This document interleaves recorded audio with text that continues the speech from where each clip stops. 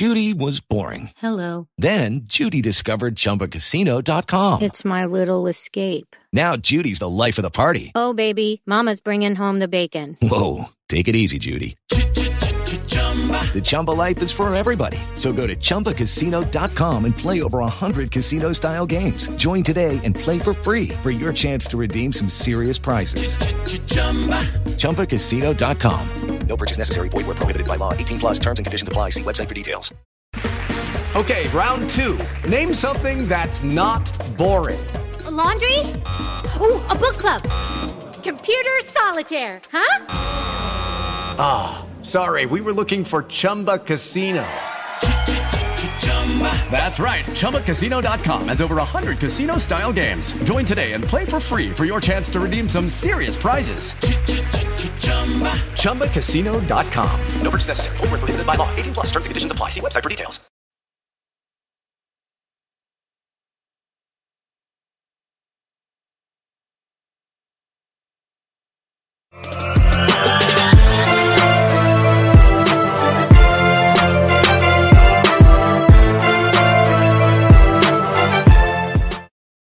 Good evening, everybody, and welcome to Carving It Up Live right here on Facebook Live, YouTube, and on Twitter. As always, I'm Bryson Carver. It is great to be with you on this Monday evening.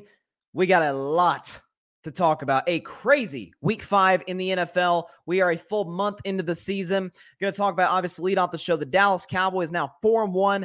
Big win in Los Angeles over the Rams. I'm not going to call it a road win because that was a home game. That might as well have been Jerry World West, as I heard one call it in Los Angeles at SoFi Stadium over the Rams. I'll lead the show with that.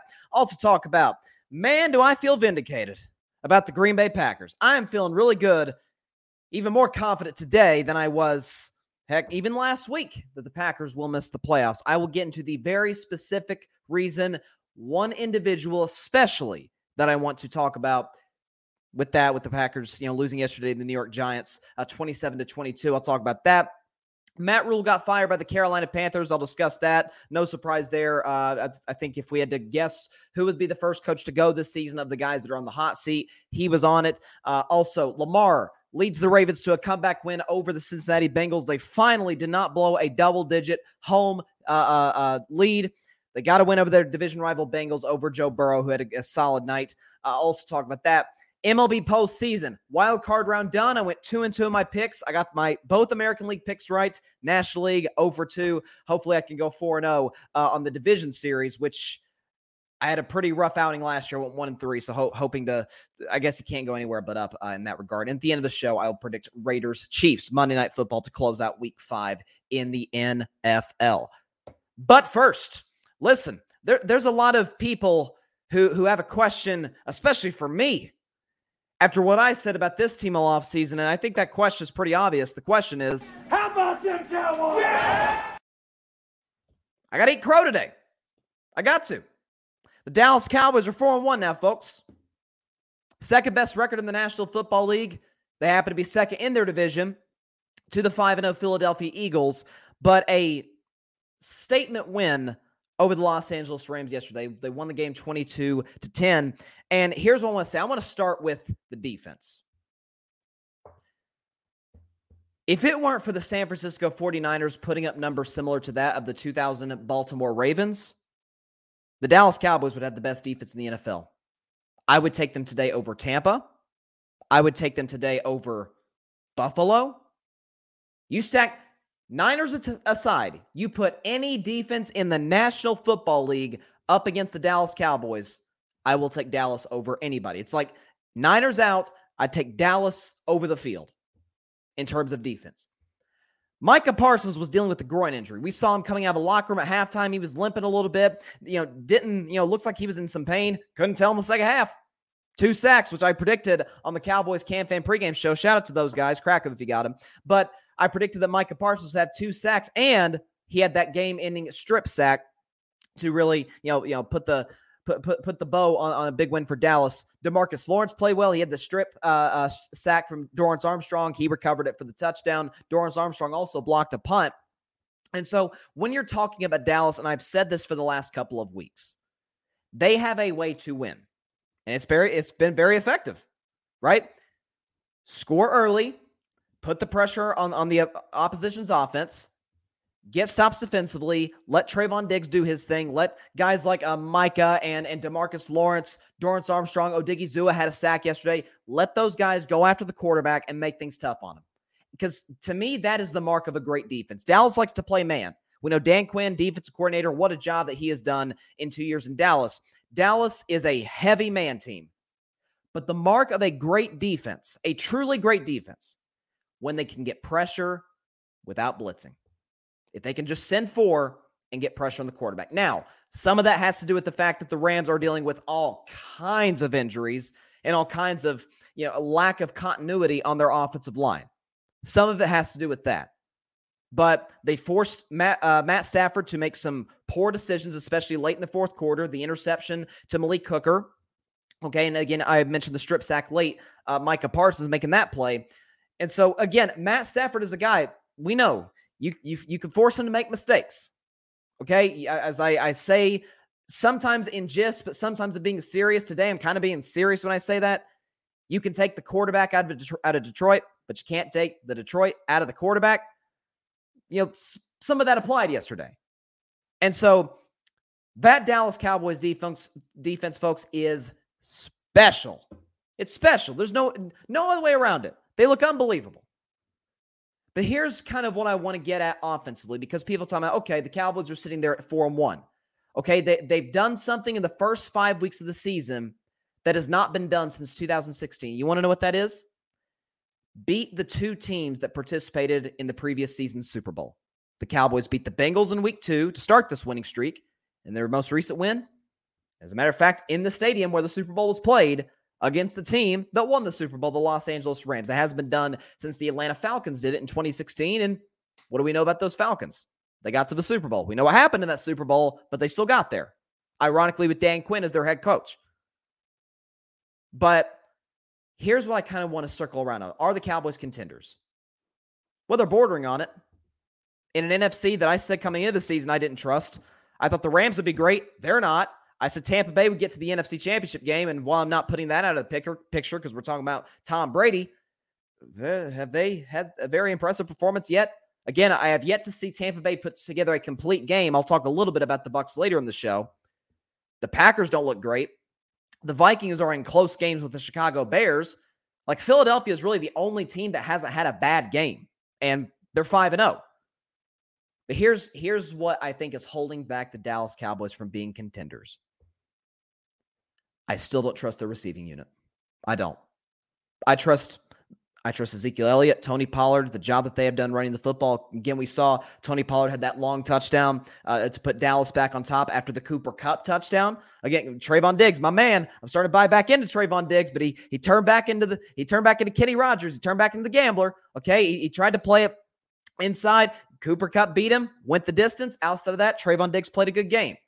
But Dallas yesterday rushed for 163 yards. Pollard averaged 11 yards a carry. Zeke averaged only 3.5, but he was kind of that bell cow back. Typical Zeke stat line, 22 carries for 78 yards. We know he doesn't have the burst Tony Pollard does. We know Dallas can run the football, and I got to be honest with you. To me, the biggest shock of the Dallas Cowboys 4-game winning streak, to me, their offensive line. Tyron Smith, gone. Lyle Collins, lost him in free agency. Okay, you've got a rookie, Tyler Smith, starting at left tackle. Jason Peters didn't play. Now, he's been playing limited snaps, but he was out for the whole game due to injury. Tyler Biotish, I think, is a limited center. Zach Martin is still great, but we know he's been dealing with some injuries. His skills are receding a little bit as he gets up there in age. That Dallas offensive line has been excellent. Against, by the way, some pretty good pass rushes. Cincinnati, Giants, Washington still has an okay pass rush. And we know the Rams definitely got a good pass rush because Aaron Donald, who had a good game yesterday. I still don't trust the receiving unit. CeeDee Lamb dropped another wide open pass yesterday, folks. I didn't know that he was Kyrie Irving. I didn't know he was an anti-vaxxer.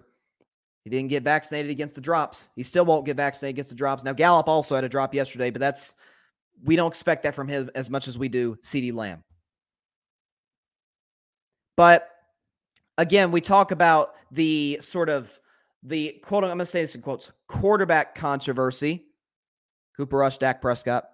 First of all, Cooper Rush yesterday, 10 for 16, a $102, no touchdowns, no picks. He had a QBR 0 to 100, a QBR of 16. So this was a class participation grade for Cooper Rush. I thought this would be the game where he got exposed a little bit. But I picked the Rams to win a low-scoring game, 19-16. He wasn't even in position to do that, right? The Cowboys didn't put him in position to be quote-unquote exposed by the Rams defense.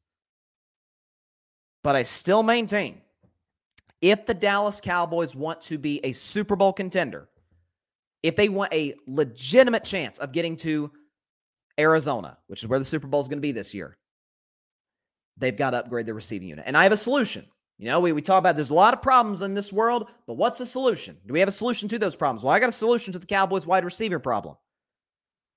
Go pursue aggressively. Do something that the Cowboys have not done in quite some time. Pursue a big-time free agent. Odell Beckham Jr. is not in the team yet, folks. And we know he's listed teams like he wants to play for the Bills. He possibly coming back to the Rams. Rams could sure use him right now because Matt Stafford once again turned into that one-read quarterback just going to Cooper Kupp the whole time.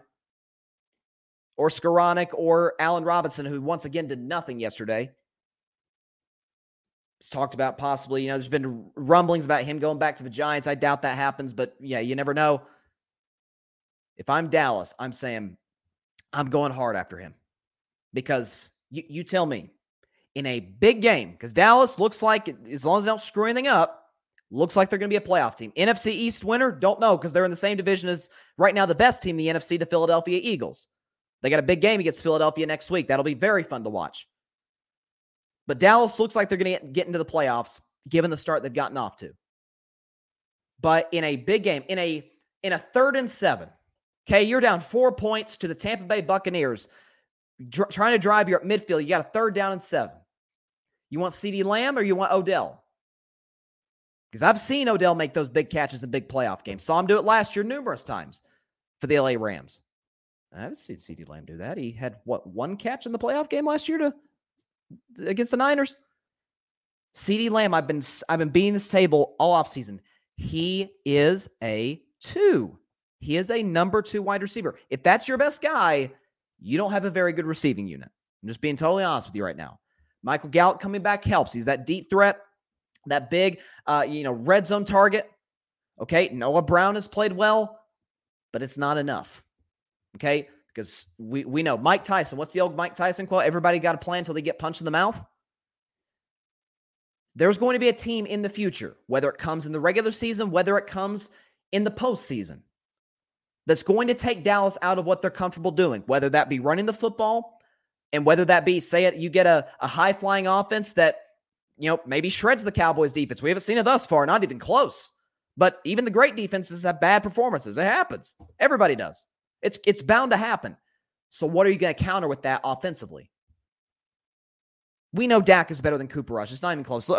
Cooper Rush, for those of you that want Cooper Rush start over Dak, so you want a guy who is 23rd in completion percentage, 26th in yards per game, and ranks 21st in the NFL in 20-plus yard completions.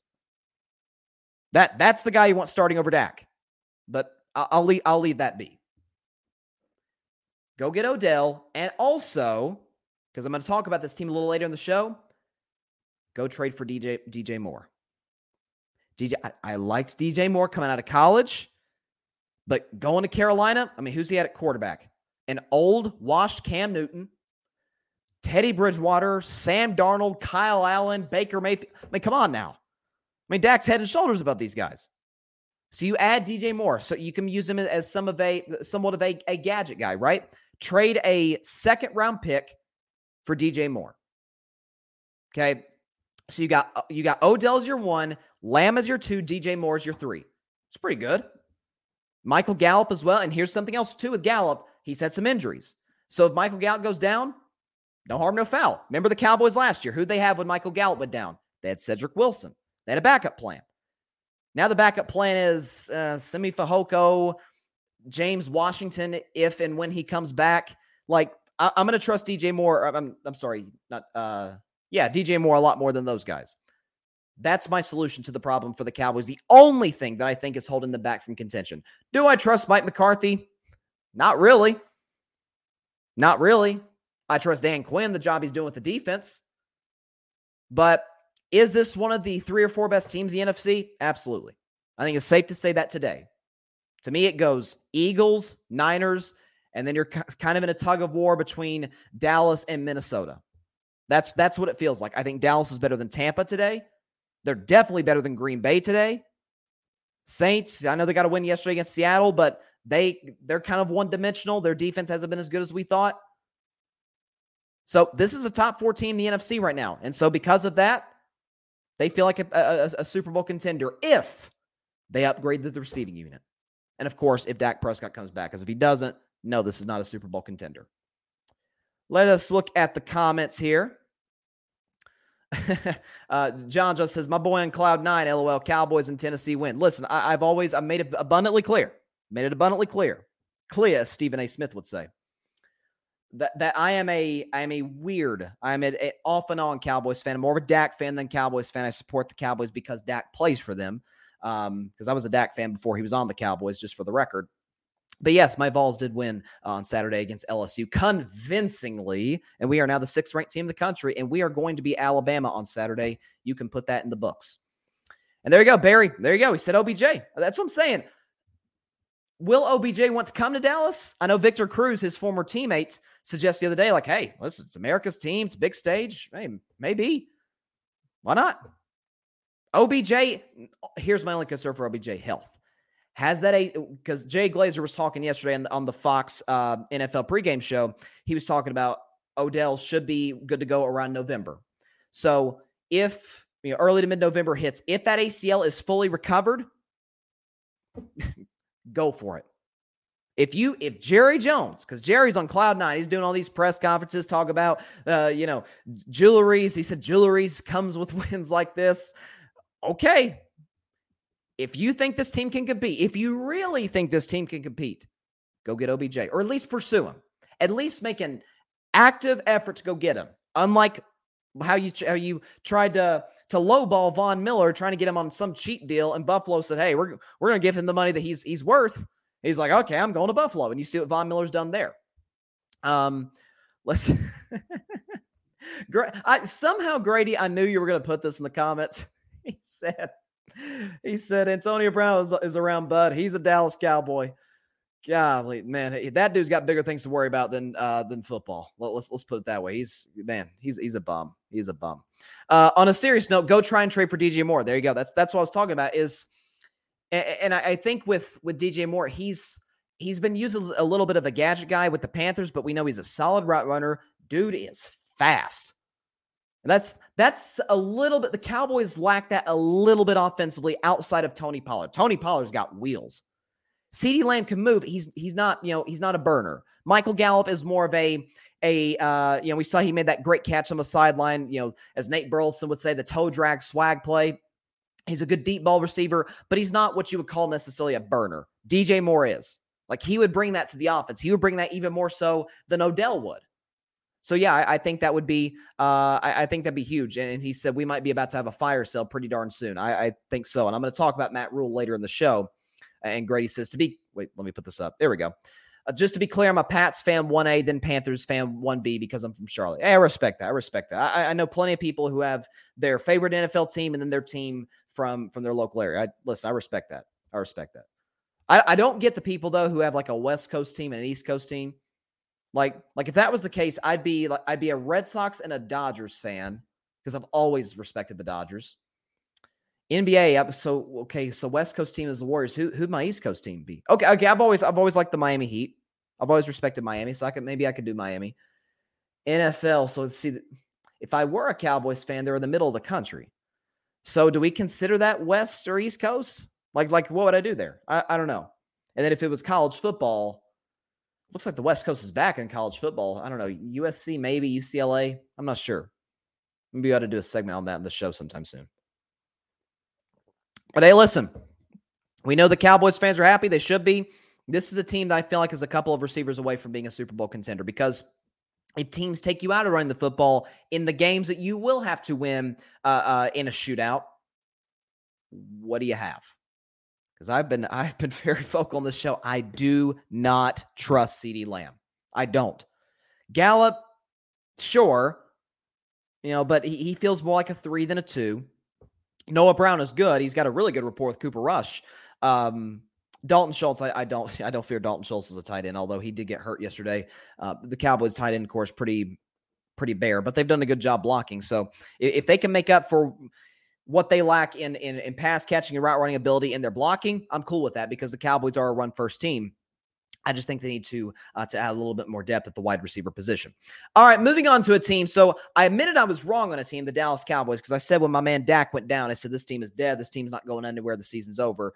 Feels like a little bit of a overreaction after week 1, to say the very least. So this is why I love doing Carving It Up, because from one segment I can admit I was dead freaking wrong, and then the next segment I can gloat a little bit because I told y'all so about something else. So the Green Bay Packers lost to the New York Giants yesterday, 27-22 in London. They led by a couple of touchdowns, ended up losing the game. What I thought was really interesting about this game, and I said coming into this one, this is the battle of the 3-1 frauds. Okay, Giants fans, you have every reason to be excited today. You've got your coach. I love the Brian Daboll hiring from the beginning. I didn't like how they lowballed Brian Flores. I hated that. But with that said, I thought Brian Daboll was excellent in Buffalo as the offensive coordinator there. Really helped Josh Allen's development to a certain degree. And I thought he would do a good job in New York with the Giants. Didn't think he'd be this good this quick, especially with Daniel Jones at quarterback with that offensive line, but he has. And the Giants are sitting at 4-1. That said, New York, with all due respect, you are not a Super Bowl contender. You're not. You cannot win a Super Bowl with Daniel Jones at quarterback. Unless your defense was as good as the Cowboys defense or the Niners or the Eagles. No, you're not on that level yet. But this feels like it could be a playoff team. So we'll see where their season progresses from here. But for Green Bay, okay, you've got the edge. Obviously, you have the edge at quarterback. That goes without saying. You obviously have the edge at offensive line. You, as great as Saquon Barkley is, he's obviously the better of the 3 running backs if you compare him to the likes of Aaron Jones and A.J. Dillon. But if you're talking about an all-around running game, I think we take the Packers in part because of that running back tandem and their offensive line. With Lucky Land Slots, you can get lucky just about anywhere. Dearly beloved, we are gathered here today to... Has anyone seen the bride and groom? Sorry, we're here. We were getting lucky in the limo and we lost track of time. No, Lucky Land Casino, with cash prizes that add up quicker than a guest registry. In that case, I pronounce you lucky. Play for free at LuckyLandSlots.com. Daily bonuses are waiting. No purchase necessary. Void where prohibited by law. 18+. Terms and conditions apply. See website for details. And defensively, it feels like it's kind of on equal footing. And so games like that often get decided by coaching. And I've been saying this about the Packers all season long. We know that they're limited at wide receiver. I mean, that they lost Devontae Adams. And by the way, they also lost Marquez Valdes-Scantling, who's doing good things in Kansas City now. He'll be playing tonight. And so if you're the Packers, as a well-coached team would do, and this is why I'm giving Mike McCarthy some credit for what's going on in Dallas. To Mike McCarthy's credit, he is leaning into what the Cowboys do well. Defense, running the ball. That's what they're doing. Matt LaFleur is not. I get you got Aaron Rodgers. You got a first ballot Hall of Fame quarterback, 4-time MVP, Super Bowl champion. It's defense and it's running the football. And here's what I think is interesting. To me, this is always the mark of a great coach. What are you to start the game? What's your opening game plan? And coming out the half, how do you adjust? That is what has made the careers of Belichick, of Andy Reid, of Mike Tomlin, of Sean McVay, Sean Payton. This is what has made the careers of those coaches. And this is why I say it makes me sick. Any Packer game I watch and they put up Matt LaFleur's winning percentage to guys like Lombardi and John Madden, I'm like, you have got to be kidding me. If you're putting that up, you're not watching the games. Because when it comes to in-game decisions, when it comes to adjustments, I've been saying this since he was hired in 2019. Matt LaFleur is a below-average coach. I don't think he's bad. I don't think he's Nathaniel Hackett bad. But he's a below-average head coach. I know that. The Green Bay Packers, okay, they play 5 games this season. They have scored a grand total of 20 second-half points. That is the 4th worst in the NFL. With Aaron Rodgers, with that running game. By the way, how about this? Aaron Jones leads the NFL in yards per carry. A.J. Dillon averaged 5 yards a carry yesterday, and that's around what Aaron Jones averages. So you have 2 guys who basically average a first down every 2 touches, and the second half, you don't get them the ball. Your only points in the second half came because the Giants literally handed you the points on the safety at the end because they were just trying to bleed some clock out. That's it. So when you're talking about a team, and you think about against the Vikings, 7 points against the Vikings in the second half. Against the Bears, 3 points. At home, at Lambeau. Sunday Night Football against the Bears, you had 3 points in the second half. Against the Buccaneers, okay, you're going against a team that is decimated at the wide receiver position. They had a couple turnovers. Tampa did. You went goose egg in the second half. Did not score a point. Actually did not score after midway through the second quarter. Last week against the New England Patriots, you're in a dogfight with Bailey Zappi. Bailey Zappi looked good yesterday. We might have a quarterback controversy in New England. I'm just saying. I'm just throwing that out there. Bailey Zappi, though, appears in his first NFL game. He's a raw 4th-round rookie. You're at home at Lambeau Field, and it takes a Mason Crosby walk-off field goal to beat them, to beat an average New England Patriots team. And then yesterday, double-digit lead on Daniel Jones. And when it was all said and done, when the final whistle was blown, it was Daniel Jones who had a better QBR than Aaron Rodgers and a better passer rating. We know Aaron's the king of passer rating, highest passer rating in NFL history. Daniel Jones beat him in that category.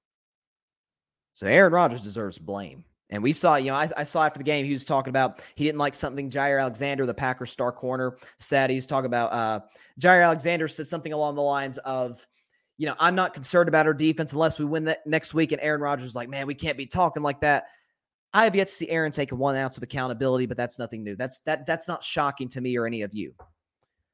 But what we have to at some point wrap our arms around is that when the moment gets tight, when you need the head coach to make that call at that point in that game, Matt LaFleur's not that guy. He's not. He never has been. Never forget, he got hired by the Green Bay Packers.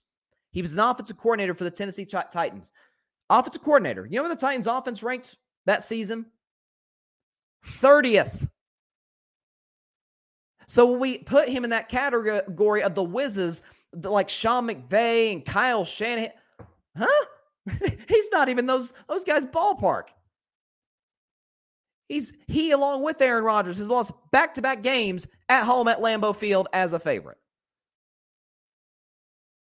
Numerous times, over and over, in the biggest of moments, he has struggled to make in-game decisions. He has struggled mightily to adjust. So when people act like the Packers are a Super Bowl contender, when they act like the Packers are going to win the NFC North, I laugh. Because we know the greatness of Aaron Rodgers, although Aaron hasn't played all that well this season. When we understand the limitations they have at wide receiver. When we understand the fact that their defense has not been what I thought it would be this season. They're not beating Minnesota. Minnesota has a better coach, Kevin O'Connell. Obviously, they don't have a better quarterback, Kirk Cousins, but you see Justin Jefferson yesterday? He looked pretty good, didn't he? Running game, it's equal footing. You could argue the Packers have a better running game than the Vikings do. Here, you know what the problem is? Matt LaFleur doesn't get him the ball. Up double digits. That's the time when you need to be bleeding clock. You're facing Daniel Jones. You're not facing Patrick Mahomes. This is a situation where you got to be really aggressive and trying to make plays and get into a shootout. You're playing Daniel Jones. Okay, Saquon Barkley only had 74 yards yesterday, which is pretty good for most running backs. For Saquon Barkley, who's leading the league in yards from scrimmage, that's pretty good. I think you would take that if you're the Green Bay Packers. But this is a poorly coached football team. They struggle with adjustments. They struggle in late game situations, as you saw yesterday. and they're struggling defensively. So this is why I said when I picked the Packers to win, but only by 1, just because simply Aaron Rodgers is obviously a significantly better quarterback than Daniel Jones is. But when the Vegas line said Packers -8, I'm like, they got to be out of their minds. What have you seen from the Packers this season that has made you say, oh yeah, they're an 8-point favorite over a 3-1 team on a neutral site? Like that's, I don't know. Maybe I'm missing something. Maybe I'm really missing stuff with the Green Bay Packers. But even in a weak NFC that we know is not as good as the AFC. AFC is just loaded with contenders. NFC's not. You tell me they could beat Philly in a playoff game? You're telling me they could beat Dallas? They can't beat the Niners. We've seen them lose twice to the Niners. You're telling me they could beat Minnesota? I just saw what Minnesota did in week 1. Smoked them. 23-7. Okay, defense shut Green Bay down. Heck, I'm not even sure they could beat the Rams today. The Rams got all kinds of issues. So, yeah, I didn't buy into the Packers this offseason. This is one of those games you have got to win. Okay, neutral site. By the way, that sounded like Lambeau Field. There was a lot of Packers fans in London yesterday. I didn't know they had that big of a following over there. But so you sort of have a home field advantage in a weird way. Okay, you've obviously got the quarterback advantage, offensive line advantage, defense equal footing, and I think you've got the running game advantage. But the Giants, unlike the Packers, were almost flawless situationally. Packers were not. And that's what decided it. Let's see. You know what? I like that, Grady. That's interesting. He says Daniel Jones is weird. He's like Mariota meets Goff at his peak meets Michael Vick. That is an interesting because you look at Daniel Jones and he's kind of tall. He's built very similar to Eli Manning, right? Because a lot of people talk about Daniel Jones drafted, like he even in the face kind of looks like Eli a little bit. But unlike Eli, dude could move.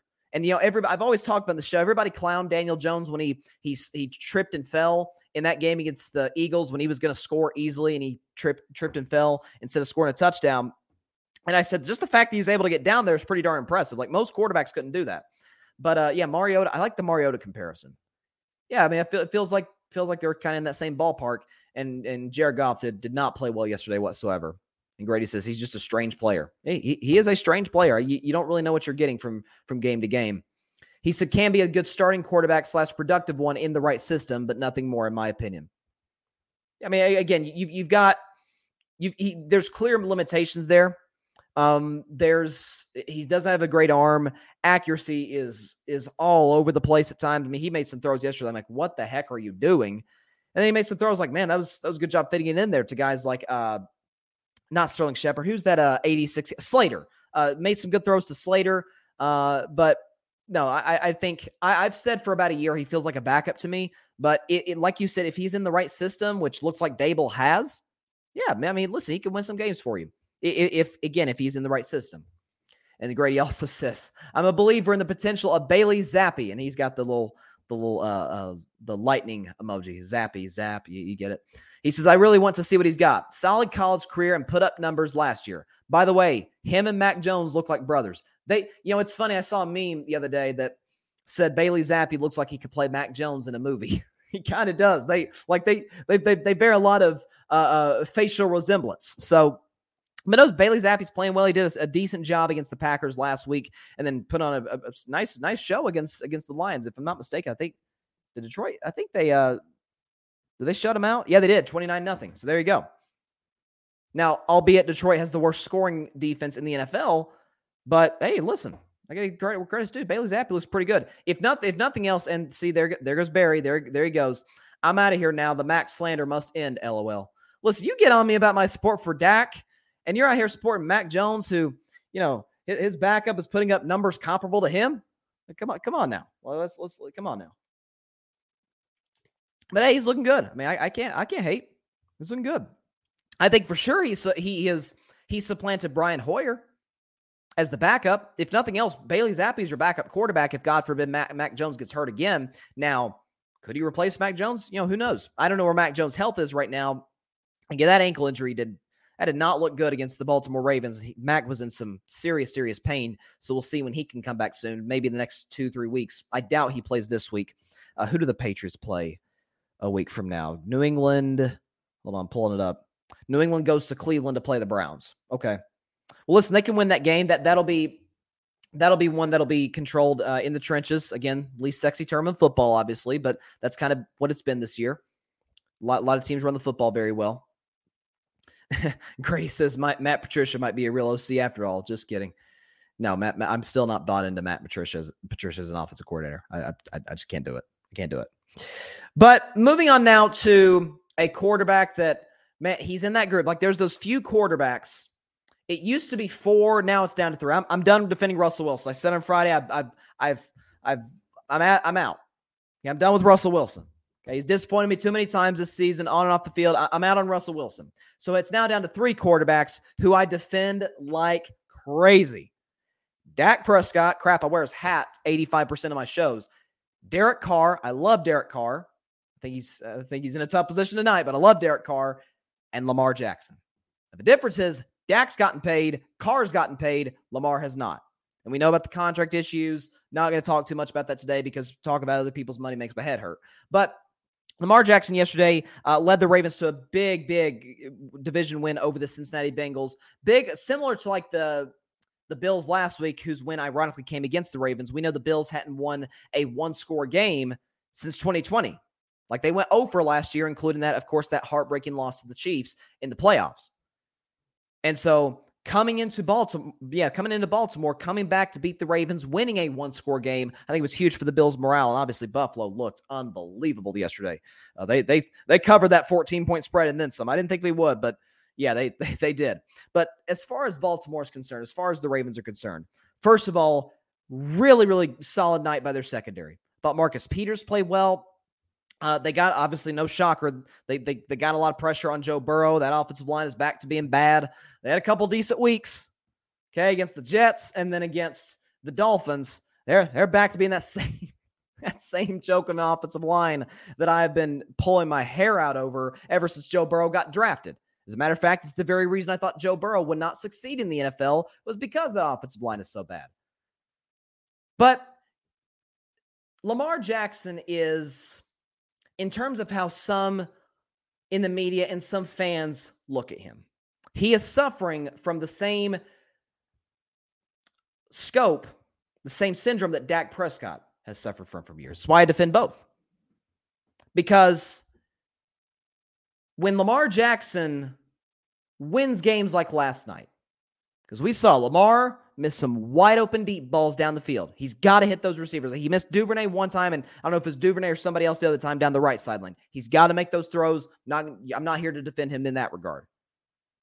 But he did get the ball back, down a point, against a very good Cincinnati Bengals defense who've done a great job on him all night, and drove him right down the field. And the greatest kicker of all time, yes, I said it, Justin Tucker, did what Justin Tucker always does, hit the game-winning field goal.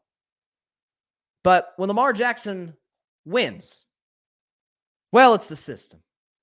He's a one-dimensional quarterback. He can't make those throws. Oh, that's okay.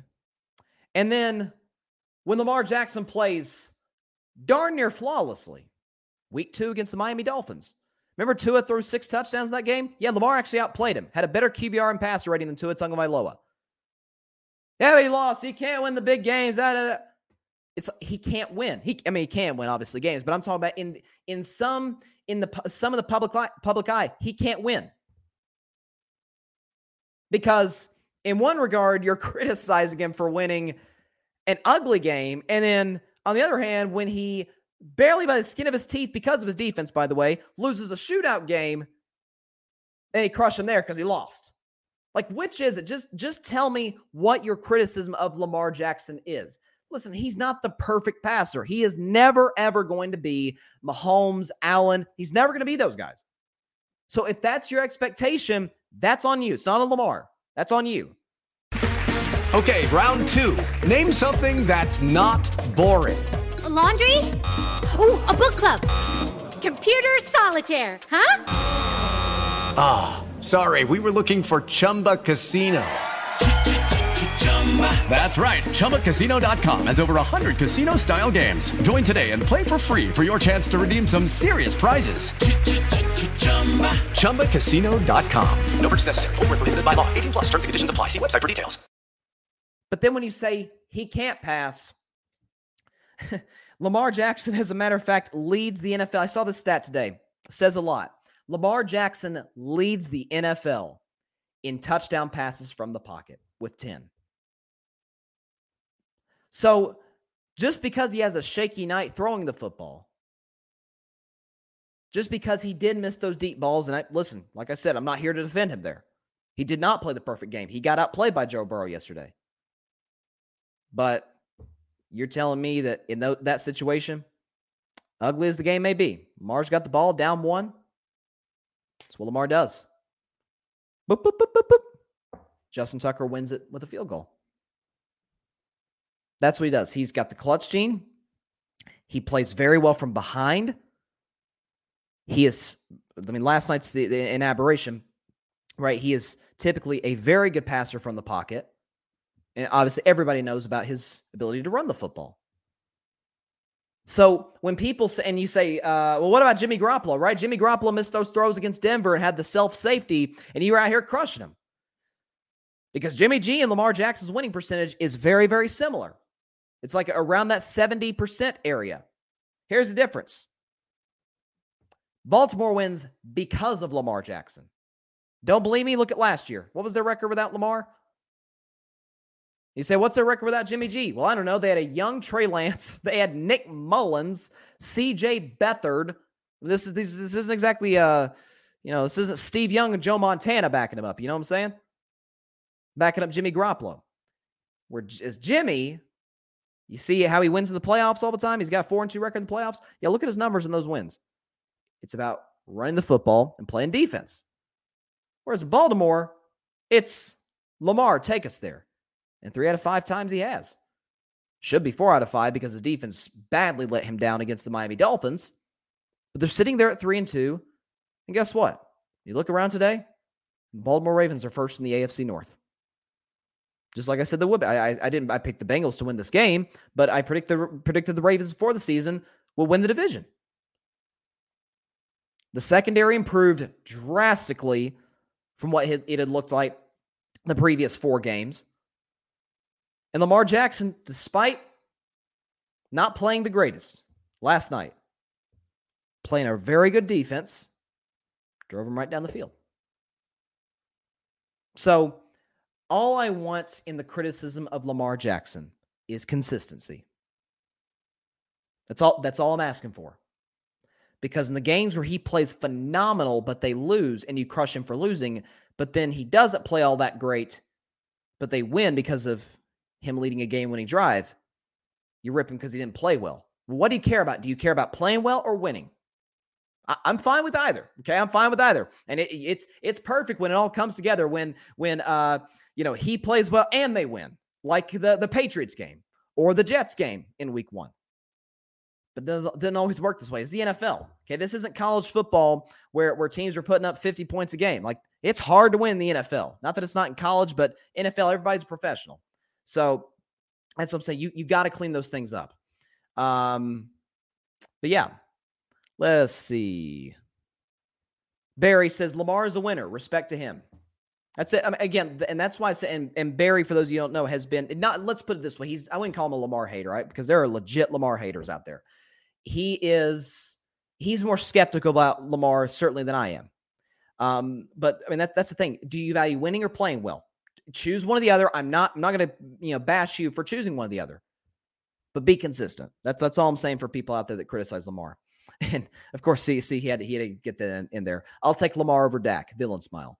I've always said though, in the Lamar versus Dak discussion, it's kind of like what I talk about with best player in the world, Giannis and Steph.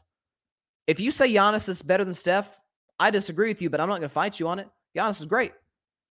If you want to say Lamar's better than Dak, I'd probably take Dak over Lamar, but I'm not crushing you over that. No, I mean, listen, what Lamar's accomplished in this league, he's won an MVP. He's been successful in the playoffs. He's put up the numbers. He's won the games. I mean, he's a lot of game-winning drives, just like last night. Which, speaking of which, before I get to the more comments here, because I I do want to get to those. Let me pull this up. Okay, so Justin Tucker, and this is part of what makes him, to me, the greatest kicker ever. I get Adam Vinatieri had the Patriots' first 2 Super Bowls, right? Adam Vinatieri hit the game-winning field goal both times, both against the Rams and then against the Panthers. But in terms of just flat-out automatic consistency, to me, Justin Tucker's the best. Here, and this is remarkable to me. Okay, so after he hit that walk-off field goal last night, Justin Tucker has made 72 straight field goals in the second half and overtime, including an NFL record 59 straight in the fourth quarter and overtime. I mean, listen, that's what we bash kickers all the time. I'm very hard on kickers. You guys know that. I have no sympathy towards kickers. But Justin Tucker, I mean, when the stress, when the anxiety is at its peak, he's automatic. He's made 60 straight in the fourth quarter and overtime. That's what you need from your kicker. And by the way, that's why the Ravens compensated him pretty darn well this offseason. He's deserving of every penny. Kickers are very valuable, folks. Just ask the Arizona Cardinals. Ooh, that was tough. Grady said, any thoughts on the Tampa-Atlanta call? I'm a little biased because I'm a Brady fan, but give me a break. Atlanta isn't winning that game, even if they do get the ball and scored again. Tampa let them back in the game, would have won regardless, even if Brady had to get them into field goal range. Was it a bad call, though? Absolutely. But we're getting in the post to NFL. What we're getting is the post to NFL. Here's my thoughts. I was going to say this for later, but since you brought it up, Grady, I'll address it. I was trying to get the clip onto StreamYard, which is where I obviously stream to Facebook Live, YouTube, and Twitter. Wasn't able to get it on there, unfortunately, but I'm sure most of you have seen the clip by this point. I don't want to overreact because it's Monday. And by the way, I agree with you, Grady. I don't think Atlanta would have won the game even if they had gotten the ball back, because that was a third down, by the way. That's got to be the worst roughing the passer call I've ever seen in my life. I'm serious.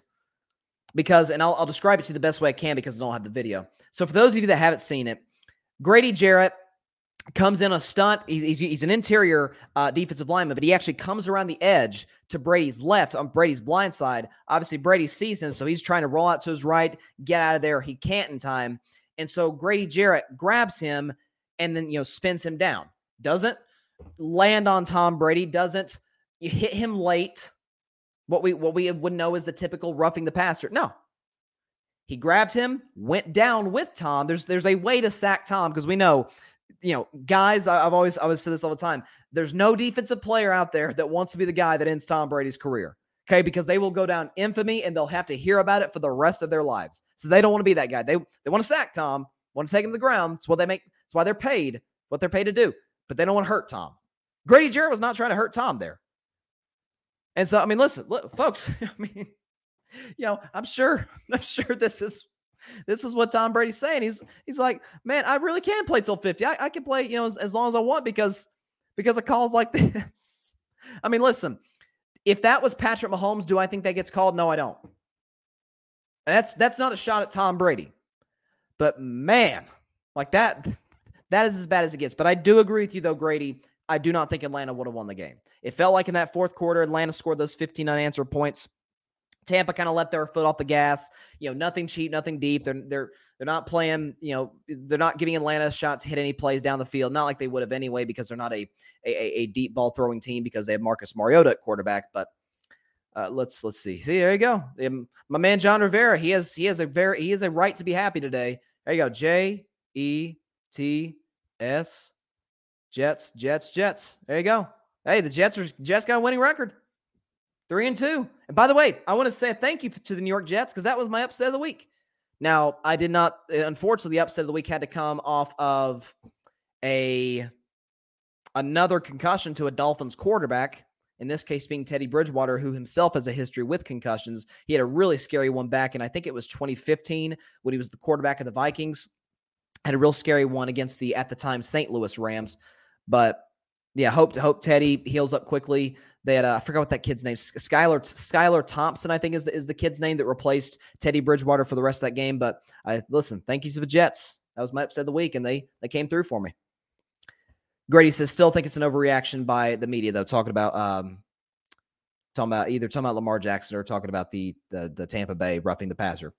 Grady says, Tucker is simply the new Adam Vinatieri. Guy is a baller. I do confess I love and miss the days of Billy Cundiff in a Ravens uniform, though. He was really good. I know, if I'm not mistaken, was Billy Cundiff the kicker? I'm not trying to like be brutal on him. I promise I'm not, because listen, like, this is tough. But if I'm not mistaken, was Billy Cundiff not the guy who missed the field goal at the end of the AFC Championship game against the Patriots that would have tied it and sent it to overtime? Because it was like a 30-yard field goal. Because Flacco threw a pass. Joe Flacco threw a pass back in the end zone. That's, it's a touchdown, but the guy like just flat out drops it. There's just it's not forced out. He just flat out dropped the pass, which it would have won it and sent the Ravens to the Super Bowl that year. They would have faced the Giants in what would have been, the second Patriots-Giants Super Bowl. But yeah, no, Billy Cundiff was a good kicker though. But Grady says that's why I miss him. That's good. Grady says that's why I miss him. Oh, that's good. That's good, man. Yeah, see, you set me up there. Grady. Oh, that's funny. But no, that was like one of the most infamous plays of the Patriots dynasty, in my view, at least, because they got to how many AFC Championship games in a row? Like 8? I think it might have been 9. Let's see, 11. No, it was 8. It was eight straight AFC Championship games from the 2011 season to the 2018 season with Tom Brady. But yeah, they y'all got kind of lucky on that one. I'm not gonna lie. All due respect to the great Tom Brady, but yeah, I got a little lucky on that one. Moving on to somebody who is unemployed today, and that is Matt Rhule. He was fired today by the Carolina Panthers after a 1-4 start to the season, and overall he coached the Panthers to a record of 11-27. First of all, it was time to move on. Okay, I was one who loved the Matt Rhule hiring back in 2020. Okay, I hated that they fired Ron Rivera. I was very vocal about that on the show at the time. But they hired Matt Rhule. I'm like, hey, look, listen, like, this guy has a history of rebuilding programs. He went to Temple. He rebuilt Temple. He went to Baylor in a awful situation in Baylor following the Art Briles scandal. And he took Baylor within 2-3 years to the Big 12 championship game. So I'm like, okay, this guy has a history of building struggling programs, or in this case, a struggling NFL franchise. Like, he has a history of building crap back to relevance. It didn't work. Now, some of that was the fact that he never had anything close to a franchise quarterback, because he had Teddy Bridgewater in 2020, he had Sam Darnold in 2021, and he had Baker Mayfield in 2022. So it's not like he's getting a lot of competence out of that position. I mean, they had their moments. Teddy and Sam and Baker had their moments, but it wasn't anything close to what you need to even be a playoff contender, much less a Super Bowl contender. But here's sort of my thoughts. Matt Rhule, first of all, I think he's going to be up for one of the big jobs in college next year. You're talking about a Wisconsin, maybe a Nebraska out there. Two former Big Ten powerhouses could go after Matt Rhule with his history of rebuilding struggling college programs back up. So Matt Rhule's going to have a job next year, probably as a head coach in college. He's a very good college head coach. He just simply didn't fit the NFL. I read some reports about how and we see this a lot with college coaches. They tend to struggle in the NFL, most of them, for this reason. They coach pros like they coach college players, and it just simply doesn't work. That happened. Warren Sapp felt that way when John Gruden was the head coach for the Tampa Bay Bucks 2 decades ago, and it did not sit well with Warren Sapp. It doesn't sit well with any professional. And so I think sort of that, not old school, because Matt Rhule is still a fairly young guy, but I think the sort of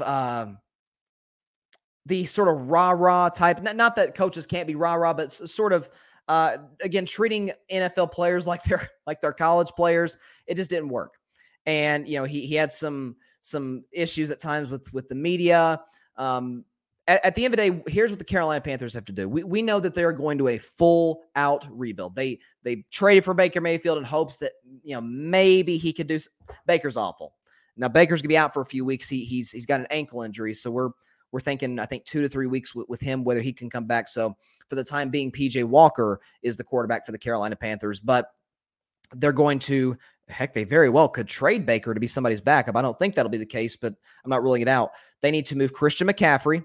They've been in trade talks with teams for years. They were in the Deshaun Watson sweepstakes last offseason, and the Houston Texans wanted Christian McCaffrey in a deal, and it just wasn't able to come through. But Christian McCaffrey, they need to go in and move him, get some picks, maybe get some players for him.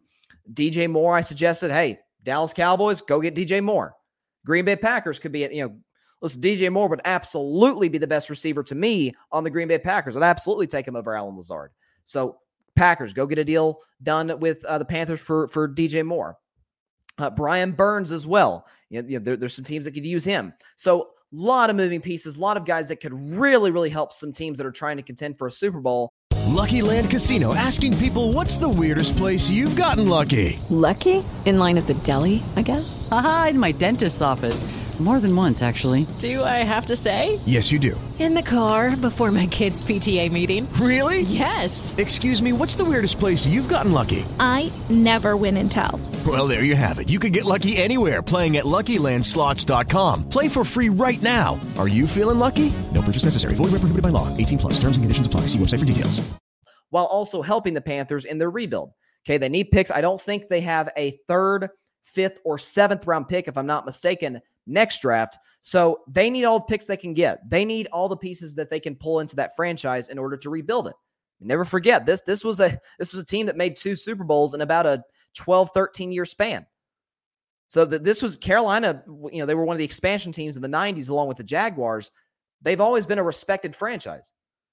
And so going through this rough patch right now, I think moving Matt Rhule, going and doing it early in season is the right thing to do. I think Steve Wilkes is going to be the interim head coach. We know he was the head coach of the Cardinals back in 2018. So again, we'll see how that works. Carolina, an argument today could be made that Carolina is probably the worst team in the NFL. So they have a ways to go. This is a team that's got some work to do. But if you can move some of those guys, get some picks, and just fully commit to this rebuild. We know David Tepper is a very aggressive owner. He's got little patience. But again, as I've talked about the Bill Parcells rule with quarterbacks, but I think it also applies to head coaches, is that year one, you just kind of want to see some progress going through the growing pains of being a head coach. If year 2, you want to start seeing something, you want to start seeing some kind of a significant jump from year 1. And if by year 3, you still haven't gotten to where I think you need to go ahead and move him. I mean, look at Brian Daboll with the Giants. Right off the bat, they're 4-1. The New York Giants, they won 4 games last year. They've won 4 games already this year. Like a lot of times a coach just comes in and it is immediate. Okay, the Los Angeles Rams were garbage in 2016. I think they went 4-12. Jared Goff looked like he shouldn't even be in the league. Sean McVay gets hired. They win the division, go to the playoffs. The next year, they get to the Super Bowl. A few years after that, they win the Super Bowl. So a lot of these truly great coaches, it's pretty quick. You notice pretty quick, okay, like, all right, we got the guy. We got the guy that can take us to where we think we need to go as a franchise. But it was the right move to make. Grady Edwards, who again, as he detailed earlier, he said he's Patriots 1A, he's Panthers 1B because he's from Charlotte. He's a Panthers fan. So he says, Byron Leftwich is my first choice for the Carolina Panthers. Guys I want them to pursue. We're not getting Sean Payton, and Dan Quinn is a decent/okay head coach, but I don't think I want a recycled name.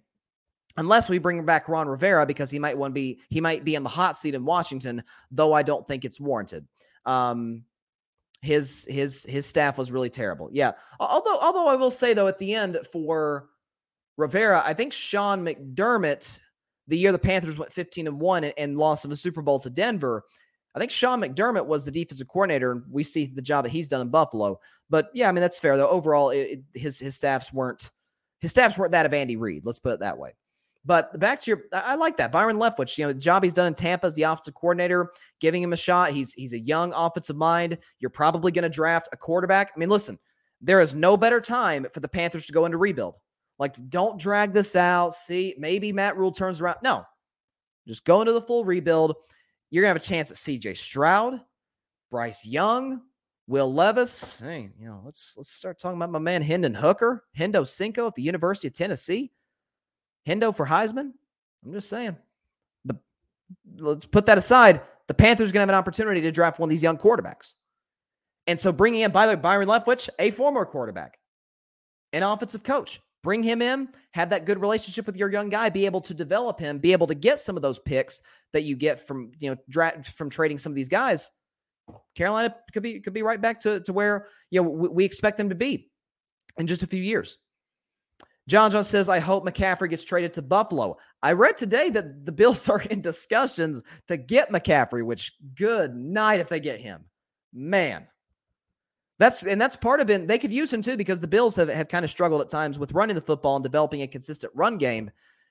If Christian McCaffrey, and knock on wood, man, he's struggled. His biggest issue has been injuries. If he stays healthy, man, that would be something if the Bills pick him up. And John just said Bills are all in. They should just go for a full rebuild. Absolutely. Be a win for both sides. Grady, my Panthers need to get a tight end. Haven't had one since Greg Olsen. Yeah. Oh, Grady said, sorry, meant Rhule's staff is very terrible, not Rivera. He had a solid staff. Yeah. No, the Matt Rhule staffs were not good. Yeah, Greg Olsen, man. And Greg Olsen, by the way, is a very good broadcaster, by the way. He's done a good job. He was hired full-time last year, done a great job with the number 1 Fox team this year with Kevin Burkhardt. I really like Greg Olsen as an announcer. But yeah, he was, until injuries got him at the end in Carolina, he was solid, man. I mean, consistent, Pro Bowl level player. He was kind of the security blanket for Cam Newton, was a big time leader for that team. Yeah, I mean, if you could bring in a guy who's even slightly resembles what Greg Olsen brought on and off the field in the locker room, that in itself would be huge. The Panthers rebuild. It's something else for rebuilds too. And I know he's not the most popular of people right now, Draymond Green, but he said something on his podcast. It's obviously talking about the NBA, but I think it also applies to the NFL and any sport. When you have veterans, the reason that a lot of these rebuilds end up not working, you don't have any seasoned vets to come in and teach the young kids. And Carolina is one of the youngest teams in the NFL. So, and they're going to get even younger now that when they make some of these deals, make some of these trades, we assume. But bring in veterans, bring in guys that can, along with the coaches, because sometimes, I know Bruce Arians talked about this before, sometimes if the coach tells a player something, it's in one ear out the other. But when that same thing is repeated by one of his older teammates that, has some real cachet in the locker room, it sticks more. So if I'm the Panthers in free agency, grab some veterans that fit what you're trying to do, what you're trying to build, along with some of the young guys that you bring in. Because that's the way to do the rebuild. But of course, it all starts with hiring a new head coach. Again, Leftwich would be a tremendous choice, and drafting one of these young quarterbacks without a question. Who knows? The Panthers could have the number 1 pick. They could. I thought Atlanta would be worse than them. Atlanta's got some playmakers. Drake London's all right. Okay, Kyle Pitts, we know what he can do. And Marcus Mariota's done a good enough job. But before we move to prediction time, not just NFL predictions, but baseball predictions. I'm going to predict the MLB Division Series, American League and National League. There's some very, very intriguing matchups, and I got a big upset in there, but I'll save that for a second. But, let's see. We got a comment here. Grady said, what happened to Baker? He might be finished. If Baker Mayfield does not take a backup job next year, he out the league. He done. Because and this is kind of what we saw with Cam Newton. Although at least Cam Newton won an MVP at some point. At least Cam Newton had some pretty good years in there. Baker's had one decent year. He had a solid rookie year, played all right in 2020, but was bad in 2019, was bad last year. If you want to give him the injury excuse, okay, but is he injured now? Well, he is injured now, but before the ankle injury, how was Baker looking? I mean, I know Grady's a lot higher than Baker than I am, but man, I think he's still last in the NFL in QBR. Geez, and of course, John, let's go Yankees. I'm sure most of the fans in New York City are pretty happy today that obviously the Yankees are about to start their series with the Cleveland Guardians, and the New York Mets season is over. Despite winning 101 games. My heart, listen, I'm a Red Sox fan, and so I always consider the Mets an ally because the enemy of my enemy is my friend. And both the Red Sox and obviously the Red Sox have a much more extensive history with the Yankees. They have much more what you would call a traditional rivalry because both teams have gotten the better of one another, whereas with the Yankees and Mets, it's been pretty one-sided with the Yankees. But listen, Red Sox and Mets, we cool with each other. We put 86 behind us. Us Red Sox fans, especially since we broke the curse in 2004, ever since then, we've been able to move past that. Oh wow, okay, this is a big statement by Grady. He says, I'm out on Baker after yesterday, probably closer in your camp now. And he says, after the Arizona and 49ers games. Yeah, no, gosh, he was awful. And to me, yesterday against San Francisco is predictable. Okay, Baker is a mistake-prone quarterback going against that defense. Okay, it was bound to happen. It was bound to happen. And then against Arizona, gosh, it was just awful. That Arizona might have been worse just because Arizona does not have a very good defense. They've improved over the last few weeks, but I don't look at them as even close to the level of a Niners defense, and Baker was still bad, which tells me he's a backup quarterback. If he wants to stay in the NFL, I think he probably does. It's just a wild guess of mine. He may have to accept this backup quarterback role. But I think something that's interesting, though, about Carolina, too, is Matt Rhule comes in as an offensive coach, and the offense is garbage. Like, when you bring in a coach and his specialty is one side of the ball, you want him to fix that, especially if you got issues offensively. Panthers' offense was garbage, okay? Some of that was the McCaffrey injuries, but geez. Like, it didn't improve at all. I mean, but think about the Giants. Brian Daboll is an offensive coach. Daniel Jones is a limited quarterback. Giants' offense is still pretty good. Like, so some of this just comes down to coaching. But again, we'll see where the Panthers go from here. All right. So we are now we're down to 8. 22 teams, 22 Major League Baseball teams who had any hopes whatsoever. Some of them obviously unrealistic because teams like, say, the A's and the Reds were in a complete rebuild. But 22 teams who had any hopes of competing for that Commissioner's Trophy, competing for a World Series title in 2022, it's over. They're done. It's down to 8. It's down to 8. 4 in the American League, 4 in the National League. So I went 2-2 in my picks last week. I predicted correctly, ironically, in the American League, the Guardians would beat the Rays, and that the Mariners would beat the Blue Jays. I did. By the way, sorry to delay, but that comeback by Seattle on Toronto in that game too. Holy smokes! Down 8-1 in the 6th. I mean, it wasn't like Toronto just hit them with an onslaught the first couple innings, and then the Mariners slowly started to claw their way back. No, the Mariners are down 8-1, and they end up winning the game 10-9. It's crazy. It's crazy. I'm telling you, the Mariners, to me, are the second best team in the American League. I've been saying that for 2 months. Ever since the All-Star break, they are the second best team to me to the Houston Astros in the American League. And by the way, they face each other, which I will predict in just a second. And then the National League, I went 0-2. I was kicking myself because I swear to you, I almost predicted the Phillies to beat the Cardinals. I said that last week, and they ended up sweeping them, which, hats off to Yadier Molina and to Albert Pujols on a great career. I was happy for them, despite the loss, that they were able to get a hit before their careers came to an end. Both absolutely will be enshrined in Cooperstown 5 years from now, without a question. But we got 8 teams left. Let's get it on.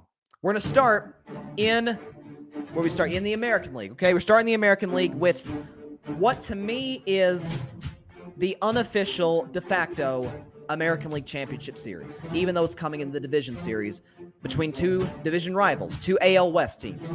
It's the Seattle Mariners, it's the Houston Astros. And when I look at this series, what each teams do, it's a very fascinating matchup. It's very similar, just like I call it, like the NBA Finals a little bit. Like what Boston did, Golden State did well, and what one team did, the other team did better. That's what it feels like. Both teams have tremendous pitching staffs. Okay, we know about Justin Verlander, and I said coming in this year, Justin Verlander's going to have a big year. Coming off that injury, despite being 39 years old, it's part of the reason I had the Astros getting to the World Series before the season began. Verlander's been unbelievable. Okay, the entire, Framber Valdez, all those guys to the Astros have been excellent. And we know about the bats. We know about Altuve. We know about Bregman. We know about Yordan Alvarez, who's been, almost like the second coming. This sounds sacrilegious for me to say, but almost like the second coming of Big Papi. Okay, he's been great. And so, guys like Kyle Tucker. That's the thing that is so fascinating about the Houston Astros, is I feel like they are, without question, the biggest threat to me, the favorites, the Los Angeles Dodgers. Deep pitching staff, outstanding bullpen, and the lineup 1 through 9 is unbelievable. And so you have Seattle coming in, who got off to a rough start at the beginning of the season, won 15 straight or whatever it was coming into the All-Star break, made the deal to bring in some pitching. We know Julio Rodriguez, J-Rod, Toronto wouldn't even pitch to him during the series. Okay, he got his money this season. He's got a 14-year deal, so props to him. But when you're talking about a Seattle Mariners team that has a little Cinderella feel to it, right? You've got the manager, who's been excellent. You've got all these components to this team that's gotten them to this point, that won them 90 games, that won them that series over the Toronto Blue Jays. They're going to need every bit of that in this series, obviously starting with home field disadvantage against their division rival Astros. So, thing is, if you're down 8-1 to Houston, you're not winning that game. Okay, Toronto's bullpen is not very good. They fell apart late. I guess that shouldn't be a huge surprise. Astros bullpen is a whole different ballgame. Trust me, ask my Red Sox last year. Ask my Red Sox last year. They struggled badly late in innings in the ALCS against Houston. I think this goes to the deciding Game 5. I really do. And in that Game 5, I think when it's all said and done, that Dusty Baker is able to push all the right buttons, do what he needs to do. Give me the Houston Astros to win this series. Obviously, for those of you who don't know, division series is a best of 5. I think the Astros win it in 5, 3-2 over the Seattle Mariners. They advance to the ALCS for now the 6th consecutive year. Yeah, 6th consecutive year. They've been in the ALCS every year since 2017. We know about the cheating scandal. We know about their issues, but you can't say nothing about the Houston Astros in terms of they've been dominant with or without the trash cans. It is what it is. Astros advance the ALCS once again. Who will they meet? Cleveland or New York? Guardians, Yankees. Okay, so the Yankees in this series, coming off a 99-win season. Number 99, Aaron Judge, obviously with the historic accomplishment, hitting 62 home runs. The Yankee record, and more importantly, the American League record all-time. Aaron Judge is going to get the bag in the offseason. Brian Cashman said as much. He said he's got a pot of gold awaiting him at the end of the season. There's no question he is deserving of every penny. But here's the thing for the New York Yankees that I've worried about for years now, and they really haven't addressed it that much. The Yankees are an organization that leans heavily, a lot like the Tampa Bay Rays, one of their division rivals. They lean heavily into analytics. And to me, analytics have their place. You should use analytics. I've always said that. But when they are making the decisions for you, that's when it starts to get in the way. And in terms of how the Yankees have put together their roster, in terms of their lineup, it's kind of been Aaron Judge or bust. And a lot of times when it's been just Aaron Judge or bust, it's been bust, okay? When they went 10-18 in the month of August, almost blew the division lead to Toronto and to Tampa, Aaron Judge hit 9 homers that month. Like, he was great. Aaron Judge was Aaron Judge that month. It didn't matter. The pitching isn't very good. Okay, Garrett Cole, we know his history in the postseason. He's a Cy Young caliber starting pitcher in the regular season. In the postseason, again, last year against my Red Sox, different story. I mean, he was pulled in, I think, like the second or third inning, and the Yankees had to ride their bullpen. Aroldis Chapman, look, I don't know what he's doing. I don't know what got into this dude's head to where he missed a workout because he was in Miami. Aroldis Chapman will not be available for this series. He is not on the playoff roster for this division series against Cleveland. The thing about the Guardians is this. They're not going to beat you with the long ball. They are kind of the opposite of the Yankees. They are not going to beat you with the home run ball. But in some ways, they are very, very similar to the Kansas City Royals. Kansas City Royals who in 2014 made the World Series and in 2015 won the World Series. Relying heavily on pitching, which is what you got to do in the postseason. Guys who come up with big, timely hits, which of course we saw 15-inning, snooze fest, if we can call it that, in the postseason against the Tampa Bay Rays on Saturday afternoon in Cleveland. So they're going to rely on their lineup, which has been excellent. Okay, hitting for average. They're not going to beat you with the long ball, but getting on base, smart base running, and the starting pitching led by, of course, Shane Bieber, who's once again in the American League Cy Young race. And what it comes down to as well in the postseason, we know you got to have the pitching and the hitting. It comes down to the managers. And if we're talking my man, two-time champion with my Red Sox, Terry Francona or Aaron Boone, I'm going Cleveland. I'm going for it. Guardians upset the Yankees 3-2. Now, of course, this will not be any heartbreak to me. I'm not going to be on this show crying when the Yankees lose. But I'm taking the Cleveland Guardians to upset, shock the world, upset the New York Yankees. They closed the season better than the Yankees did. They're coming in with more momentum. They've got a better manager. They've got a better rotation. They got guys that get on base more consistently than the Yankees do. And it feels like the Yankees, because of their late season struggles, have been on the back page of the New York Times. Why? Because of Aaron Judge's historic season, the historic 62 homers.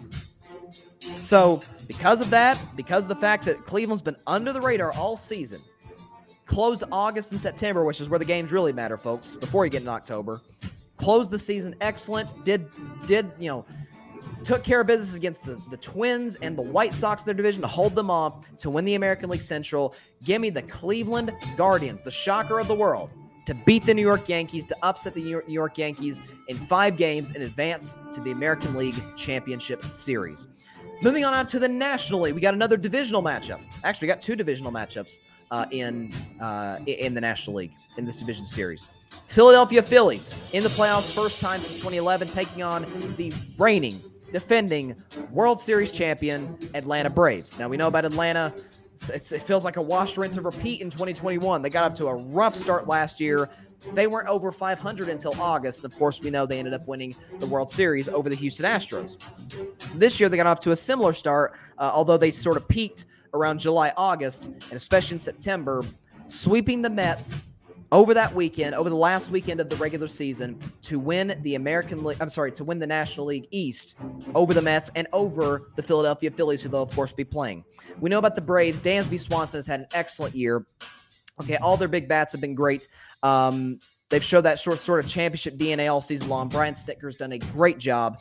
And then as for the Philadelphia Phillies, right, they come in.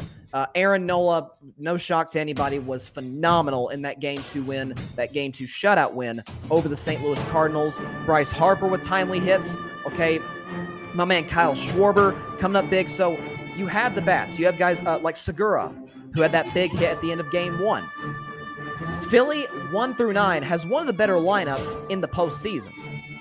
They're going to need it desperately against an Atlanta Braves team whose strength is obviously in their rotation. I think when it's all said and done, I'm going to take the Atlanta Braves to win the series. I thought about a sweep, but I'll take them to beat the Phillies, who I should have predicted to beat the Cardinals. Otherwise, I would have went 3-1 in my picks. But I think this series will be over in 4 games. Braves advance over their division rival Phillies, and they get back to the National League Championship Series for the 3rd consecutive year. And they will meet the winner of the San Diego Padres and the Los Angeles Dodgers. Now, what do we know about the Padres? Once again, we keep repeating this phrase, but it's so important in the postseason, and that's pitching. Okay, Yu Darvish in that Game 1 win over the New York Mets set the tone. Max Scherzer had a bad night, giving up 4 homers. The guys like Josh Bell, Machado played well. I'm forgetting that other guy's name. The leadoff man for the Padres, his name escapes me at this particular moment in time. But a Padres lineup that's missing Fernando Tatis. But adding Juan Soto at the deadline, relying even from the beginning of the season because of the loss of Tatis due to suspension and injury, relying on pitching. Because they come into that series, shock the Mets, win 2 out of 3 in Queens, New York, at Citi Field to advance to play for the 2nd straight series, a 100-win team. Playing, to me, without a shadow of a doubt, the best team in Major League Baseball. How many teams, folks, could go out there, despite the loaded roster they have, lose their number 2 starter, really their number 1 starter, who's a Cy Young candidate, and win 111 games? You think about that. They were threatening for a while there to possibly reach Seattle's record. I think 118, if I'm not mistaken, is the record that the 0-1 Mariners, who didn't even get to the championship series, and the 1906 Chicago Cubs was able to. Was it 1906? It was the Cubs in the earliest 20th century. Dodgers were threatening that for a while. We know what my man Mookie Betts does. It still breaks my heart into a million pieces that he is not still wearing a Red Sox uniform. But the addition of Freddie Freeman, who was in till the last day of the regular season, he was in the running for the batting title. He has been an exceptional addition to this Dodgers roster, to this Dodgers lineup that's been excellent all season long. So due to Clayton Kershaw, I know people bashed him for his record in the postseason. It's not great. But 2020, he got over the hump. He didn't pitch last year due to injury. So coming back in the postseason, he's hungry. He's ready to go. You have guys like Tony Gonsolin, who was excellent. He's up there in wins in Major League Baseball and in the National League. Julio Urias had a great ERA as well. So bringing those guys in, your 2 and 3 starters are going to be key in this series against a great Padres pitching staff. But something else, too. I know Padre is Spanish for father. No team in Major League Baseball, I think, certainly among good teams, has been the quote-unquote Padre of the Padres other than the Dodgers. Dodgers have owned the Padres. I think that's going to continue. They will sweep this series 3-0, the only sweep, I think, of the division series. They sweep the Padres, their division rival, to once again advance to the National League Championship Series, and they will meet the Braves for the 3rd consecutive year. They met in 2020. Of course, the Braves blew that 3-1 lead. Dodgers went on to win the World Series for the first time since '88. And then last year, the Braves got revenge, beating the Dodgers in 6 games to advance to, and of course, win the World Series. So there you go. So just going back over it, I got Astros in 5 against best of 5.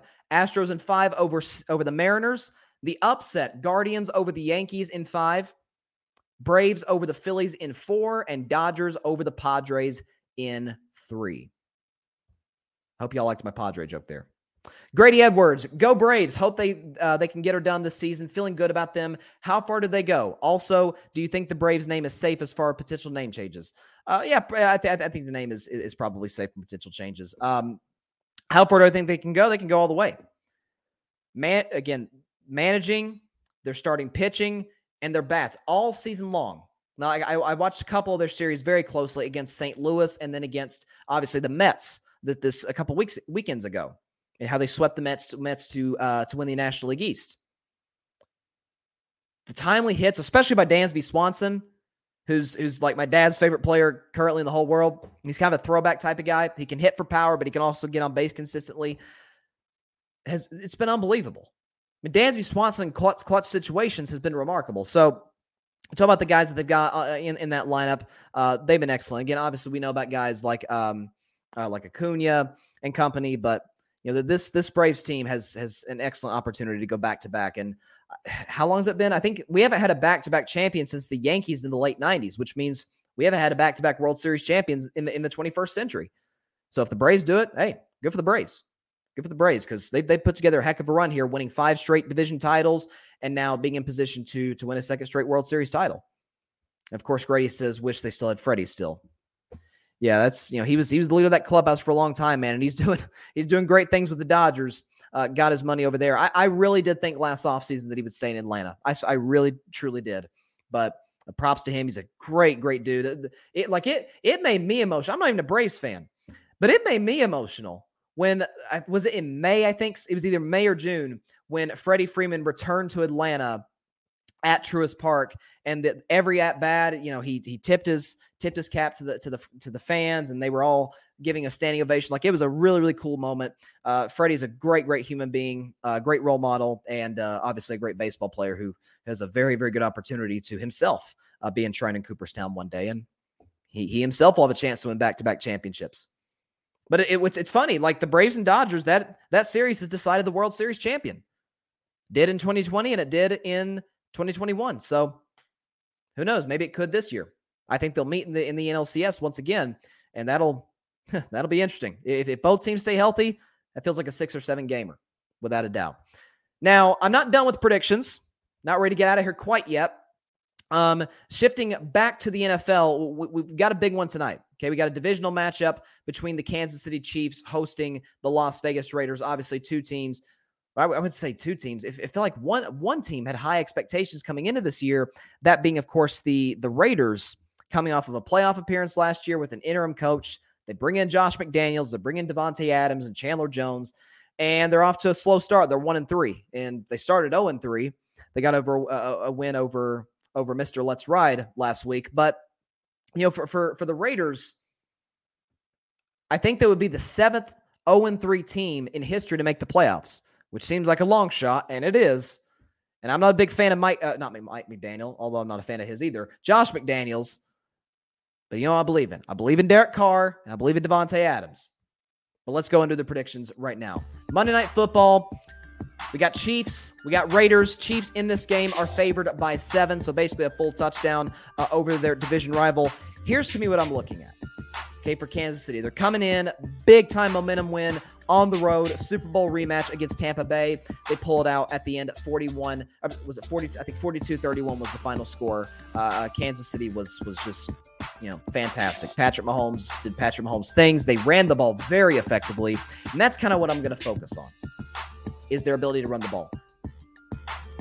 Vegas's defense has not been great stopping the run.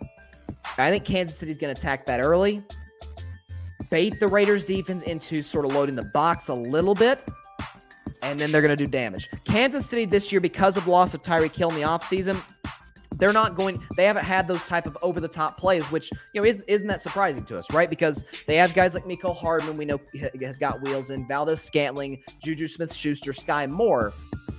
But certainly those guys aren't even the same galaxy as Tyreek Hill in terms of over-the-top ability. And we know, obviously, about the best security blanket in the National Football League, that being Travis Kelce. That offensive line has been up and down, has dealt with some injuries, but against a Raiders secondary that for the second straight year, and it's why I never bought into the Raiders as Super Bowl contenders. Playoff contenders, yes, not Super Bowl contenders. That secondary, folks, is awful. And Patrick Mahomes has exposed it as such, because in 8 games against the Las Vegas Raiders, Patrick Mahomes has a passer rating of 112. He's thrown for 2,500 yards, 22 touchdowns, and only 3 picks. And he's got a 7-1 record, by the way. Translation, he owns the Las Vegas Raiders. It don't matter if they're still in Oakland, if they move to Sin City, it don't matter.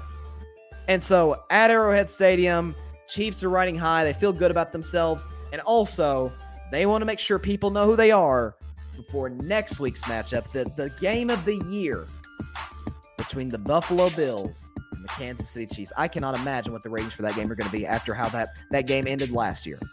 So Kansas City, they don't want to win. They don't like the Raiders. They don't like the Raiders. The Raiders, remember last year at Arrowhead, they were talking smack at pregame, and they were like dancing on the Chiefs midfield logo. Yeah, and then 49-3 happened. So this is a team that, there's some teams, just like I was talking about with the Dodgers, the Padres, there's some division teams that just have the other team's number. And that, I think, is going to continue tonight. I'm going to take the Kansas City Chiefs to win 38-17. They will cover that 7-point spread in style. They'll drop the Raiders to 1-3. They themselves will elevate to 4-1 before that big matchup.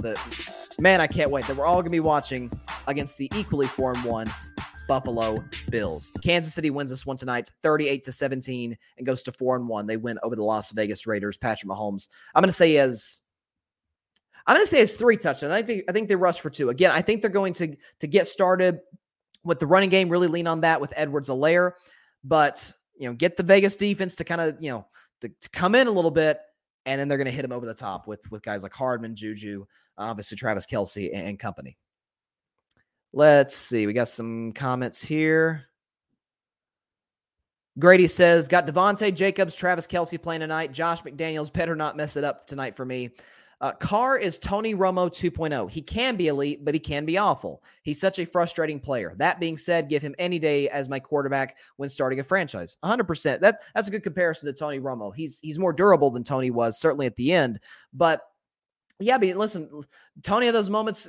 To me, the ultimate, if you had to ask me, what was Tony Romo? And I'd say 2013, week 5 against the Denver Broncos. Went blow for blow with the great Peyton Manning. Threw 5 touchdown passes, threw for 500 yards, but threw the interception at the end that cost the Cowboys, and the Broncos ended up winning it with the walk-off field goal. And that's the thing. I was never a big Tony Romo fan in terms of, can he win the big games? He was clutch.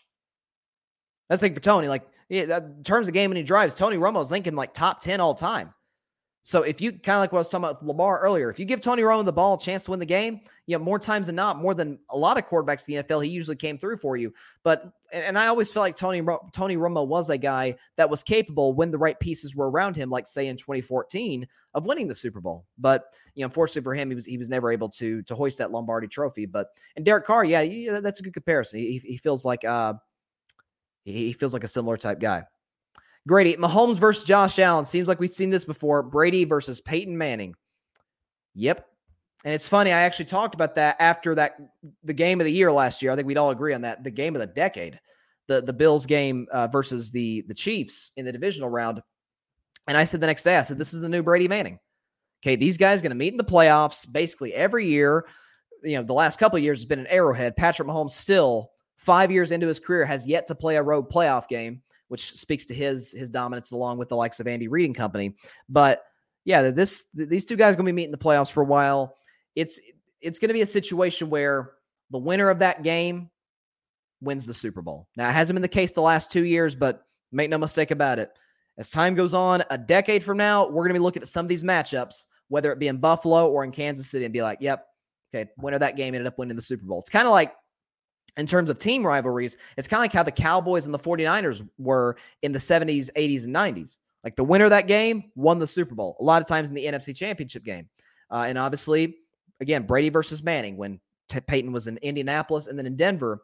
I think Brady finished with the better playoff record.